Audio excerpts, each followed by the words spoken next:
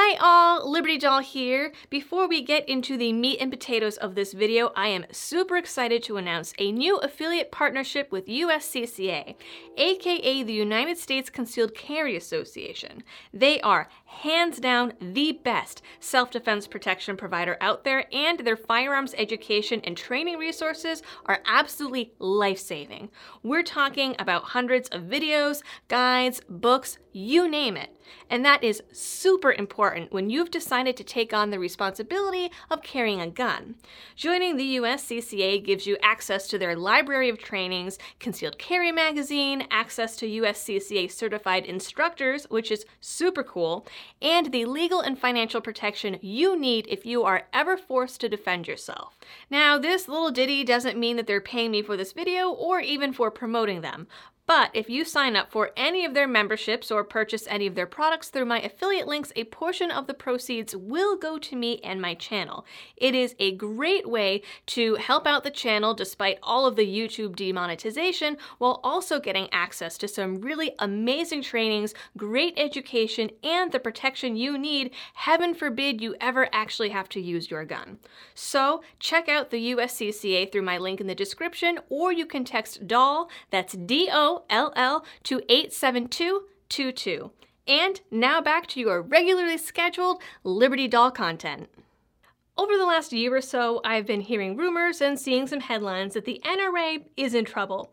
I'd look into it and see this headline or that one about New York trying to bankrupt the NRA since it is chartered in New York, but there really wasn't much information out there. And what was out there was on ABC, NBC, Mother Jones, and NPR, which I really wasn't too keen on trusting since they're already dancing on the NRA's grave before it's even dead. But then, I saw a video recently where Hickok45 announced that his channel would no longer be plugging NRA memberships or taking their sponsorship, without really saying why. So then I knew something was really up, and I wanted to get to the bottom of it. Now, ladies and gentlemen, you might want to take a few minutes to pull on your rain boots and grab some ponchos, because as I have learned, the bullshit runs thick and it runs deep. The short version is the NRA is in a lot of financial trouble, and a lot of moral and ethical trouble. All around, lots of trouble. While a lot of this is still going on all hush-hush in the shadows, the first inklings of trouble came last May when the NRA filed a lawsuit against New York Governor Andrew Cuomo and the New York State Department of Financial Services. The complaint was that Cuomo and the state agency was engaging in a blacklisting campaign aimed at convincing banks and insurance companies to stop doing business with the NRA. The suit called this a First Amendment issue, as the blacklisting aimed to deprive the NRA of its right to speak freely about gun-related issues and defend the Second Amendment. And really, such an accusation is perfectly realistic. How many times have we heard about banks and credit card companies pulling their services from gun shops, pro-gun retail chains, and anyone else aligned with gun rights? And no wonder when outlets like the New York Times run pieces like this one, called How Banks Unwittingly Finance Mass Shootings. The whole article is about how mass shooters, like most other Americans, use credit cards. In reality, if you dig into the article, only 8 such shooters used credit cards to finance their murder sprees, but that's still enough for the expose to suggest that credit card companies are liable and at least partly responsible for the dead and wounded. With press like that, I can understand why banks and credit card companies would retreat, though I don't agree with it. And we can look back even further to 2013 and Eric Holder's Operation Choke Point. The basis of the lawsuit isn't conspiracy theory land. In April of 2018, just 1 month before the lawsuit, Bloomberg's Everytown for Gun Safety released guidelines for a code of conduct that financial institutions can require of gun manufacturers and FFLs. A lot of these are stupid fluff suggestions like don't sell to prohibited persons and make sure you do a complete background check. You know, things that FFLs already do and are required to do by law. But some of the other guidelines are things like a bank telling a gun manufacturer that they can only use that bank's services if the manufacturer promises to work on smart gun technology, or stop making high-capacity magazines and stop making center-fired ammo, which are all ridiculous requests. Around the same time, the New York Financial Department also imposed a $7 million fine on the Lockton insurance broker for administering the NRA's CarryGuard insurance. A few days later, the state also fined the insurer Chubb Ltd. And Illinois Union Insurance Company $1.3 million for their liability policies that they provided for the NRA. The fines were part of separate settlements for lawsuits the state had levied against them, but were the result of political activism engaged in by the state. Along with this came a letter on official state letterhead urging banks and insurance companies to pull their business from the NRA and gun promotion organizations. Between banks pulling their services and insurance companies refusing to renew policies, the NRA said that this would force them to shut their doors as they'd no longer be able to be insured, collect donations, or pay their expenses. The state financial superintendent said that the state was just enforcing the law, but it looks a whole lot like Cuomo, Bloomberg, and friends were trying to freeze the NRA out. The Iceman cometh. Either way, it was suspicious enough that the ACLU actually swooped in support of the NRA and their lawsuit. Shut the front door. Unfortunately, also unearthed in this lawsuit was the fact that the NRA overspent by $46 million in 2016, all while also suffering from tens of millions of dollars in damages due to Cuomo's blacklisting bonanza. What also came out is that this wasn't the first time the NRA was in financial dire straits. And this is where it gets really dicey. The NRA is now blaming a lot of these financial issues on their PR firm Ackerman McQueen, a company run by friends of top NRA execs, that was responsible for developing the supposedly illegal CarryGuard insurance, was paid over budget for years and years and years, and was paid from all kinds of different accounts, under different names, and was getting paid for fundraising and PR duties through several other smaller Ackerman-owned companies, according to tax documents and some pretty damning pieces from the New York Times, Wall Street Journal, and the New Yorker. And that's not sketchy at all. But even more damning, it turns out that high-level NRA executives, contractors, and vendors pulled hundreds of millions of dollars from the NRA's budget for a bunch of no-nos. This is definitely illegal. For example, according to leaked documents, CEO Wayne LaPierre spent $275,000 at a men's luxury clothing store in Beverly Hills. He also billed the NRA for travel expenses to Italy, the Bahamas, Budapest, and all kinds of other fun places. And he billed them for limo services during all of those trips to the tune of another $250,000. NRA lawyer Bill Brewer, who also happens to be associated with Ackerman McQueen, was also paid out $24 million in a one-year period with no records as to what those costs are actually for. You don't want a criminal lawyer, right? You want a criminal lawyer. Know what I'm saying? The NRA also paid Ted Nugent's marketing company $60,000 for an advertising spot on his TV show. And he's on the board of directors. Evil, dishonesty, and scam artists have always been around. A series of friends and family members were also hired and paid out under the NRA, or Ackerman, or both, for millions of dollars and double-dipping kickbacks. And yet, the Employee Retirement Fund is hanging in the negative by somewhere around, $60 million. It also seems that anyone who questioned these expenses was promptly fired. I think you can see where this is going. Meanwhile, the NRA is over here doubling the price of their membership dues. Now, I'm not saying that the NRA is a corrupt organization, but the NRA is making itself look more and more like a corrupt organization. Dale, the NRA is a Washington, D.C. based organization. Are you telling me you support Washington, D.C.? That's a thinker.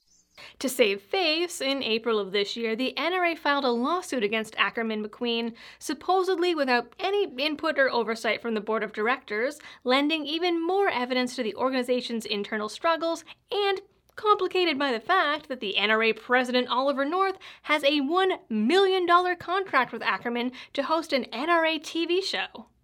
The lawsuit blames the PR company for the NRA's financial woes and claims that the PR group prevented them from accessing basic business documents, including North's contract. The NRA also alleges that Ackerman's lack of transparency is threatening their nonprofit status.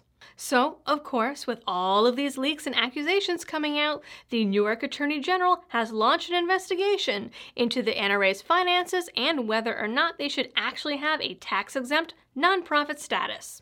Remember, the NRA is chartered in New York, so New York law applies, and New York law is decidedly anti-gun and anti-NRA. At the same time, the NRA had its annual convention where so-called insurgents attempted a coup to oust LaPierre from his position. At least that's how LaPierre put it. In reality, NRA members proposed a resolution to hold him accountable for the financial allegations, as he should be, and along with it, proposed that he stepped down. That resolution was defeated. North also asked LaPierre to resign amid all the ongoing turmoil and accusations of misappropriating funds. LaPierre turned around and accused North of essentially blackmailing him by threatening to leak damaging info to the press if he didn't step down. He claimed that North was using Ackerman to threaten him with releasing a letter that would be a devastating account for our financial status, sexual harassment charges against a staff member, accusations of wardrobe expenses, and excessive staff travel expenses. North hit back by creating a special committee to investigate the financial issues and LaPierre's part in them. He then announced that he wouldn't be serving a second term as the organization's president, as he was told by the board of directors that they wouldn't be nominating him for re-election. It's a little suspicious. The whole thing has become a giant, cancerous catfight, and it's basically a repeat of a financial mismanagement scandal the NRA faced back in the 1990s. Back then, LaPierre and Ackerman came out on top. Between North and LaPierre, it seems LaPierre has won again. For now. But the president is a part-time and mostly symbolic position, so the organization won't see many changes, especially with LaPierre remaining at the helm. The NRA is still broke, fighting 2 lawsuits, facing an investigation, misspending money, and is likely going to continue to compromise on gun rights. As for what this means for the future of gun rights, it's hard to tell. A lot of people say that the NRA is too big to fall, but even if it did fall, I'm not really sure what impact it would have, with the NRA being on board with some pretty major gun control bills. The NRA might be the biggest gun lobbying group in Washington, but the Gun Owners of America, the Second Amendment Foundation, the Firearms Policy Coalition, and all of us gun owners ourselves still exist. We're certainly not going anywhere, and we're the backbone of all of these organizations. Personally, I haven't been an NRA member for a long time, which is probably why they won't stop calling me like a crazy ex-boyfriend. Instead, I support Gun Owners of America and my local gun advocacy group. I'm not saying who to support, but if you do decide to pull from the NRA over any of this, remember that there are other groups out there that have a little less controversy. Since originally recording this video, there's been a few more updates. In fact, Media Matters hates the NRA so much that they've been chronicling every new development in a sort of gleeful daily diary. Here are the big bullet points. First, LaPierre also tried to pin some of this hullabaloo on the NRA's chief lobbyist, Chris Cox. You might recognize the name as the guy that sends all the emails. Cox disputed this claim, but resigned anyway. LaPierre also voiced concerns that NRA TV had become too far removed from the Second Amendment, and so announced an end to any new live broadcasts. The NRA has also filed a lawsuit against Oliver North for the alleged blackmailing and extortion, and Ackerman McQueen has also filed a counter lawsuit against the NRA, saying that they did, in fact, provide the necessary financial information to the NRA, and that these allegations against the company has hurt its reputation. They're suing for $50 million. Then Ackerman decided that the NRA TV staff, who are Ackerman employees, would go on a sort of unpaid leave, without severance pay, or health insurance, or the ability to claim unemployment, and employees were told that they would have to sign a non-disclosure agreement in order to activate their health insurance. In a follow-up statement, Ackerman claimed that the NRA is responsible for any severance packages, but according to the lawsuit the NRA filed against Ackerman, it says in their contract that Ackerman is actually responsible for the severance packages, but will only release them after the NRA pays them a fee. So there's that. Several NRA board members have also come forward claiming their positions were taken away after criticizing LaPierre and the misappropriation of funds. Meanwhile, Oliver North has filed a countersuit against LaPierre claiming he never tried to blackmail him, and also claiming that LaPierre had blocked internal investigations into the organization's spending. Just over a week and a half ago, the DC Attorney General sent out several subpoenas for the NRA's financial records. Woof. A campaign calling itself Help Save the NRA is running a petition asking donors to withhold their funds until Wayne steps down. According to their website, petitioners have pledged to withhold over $162 million. And finally, late last week, Slate happily reported on a leaked email from former NRA President Marion Hammer telling board members to get in line or face retaliation. The email was allegedly in response to those board members who had been stripped of their positions after talking publicly about the NRA's troubles. So that's my long-winded explanation as to what's going on with the NRA. As long and complicated as it was, I promise it's just the basics, which is kind of the scary part. As always, all of my sources are linked down in the description if you want to check them out yourself. Please don't forget to like, share, and subscribe. Drop me a comment about what you think about this whole situation. And remember, you can also find this video on BitChute, Gunstreamer, and Full30. And if you'd like to help support my channel in other ways, you can also find me on Patreon, Subscribestar, or make a one-time donation through PayPal or crypto. As always, thank you for tuning in, stay safe, and happy shooting!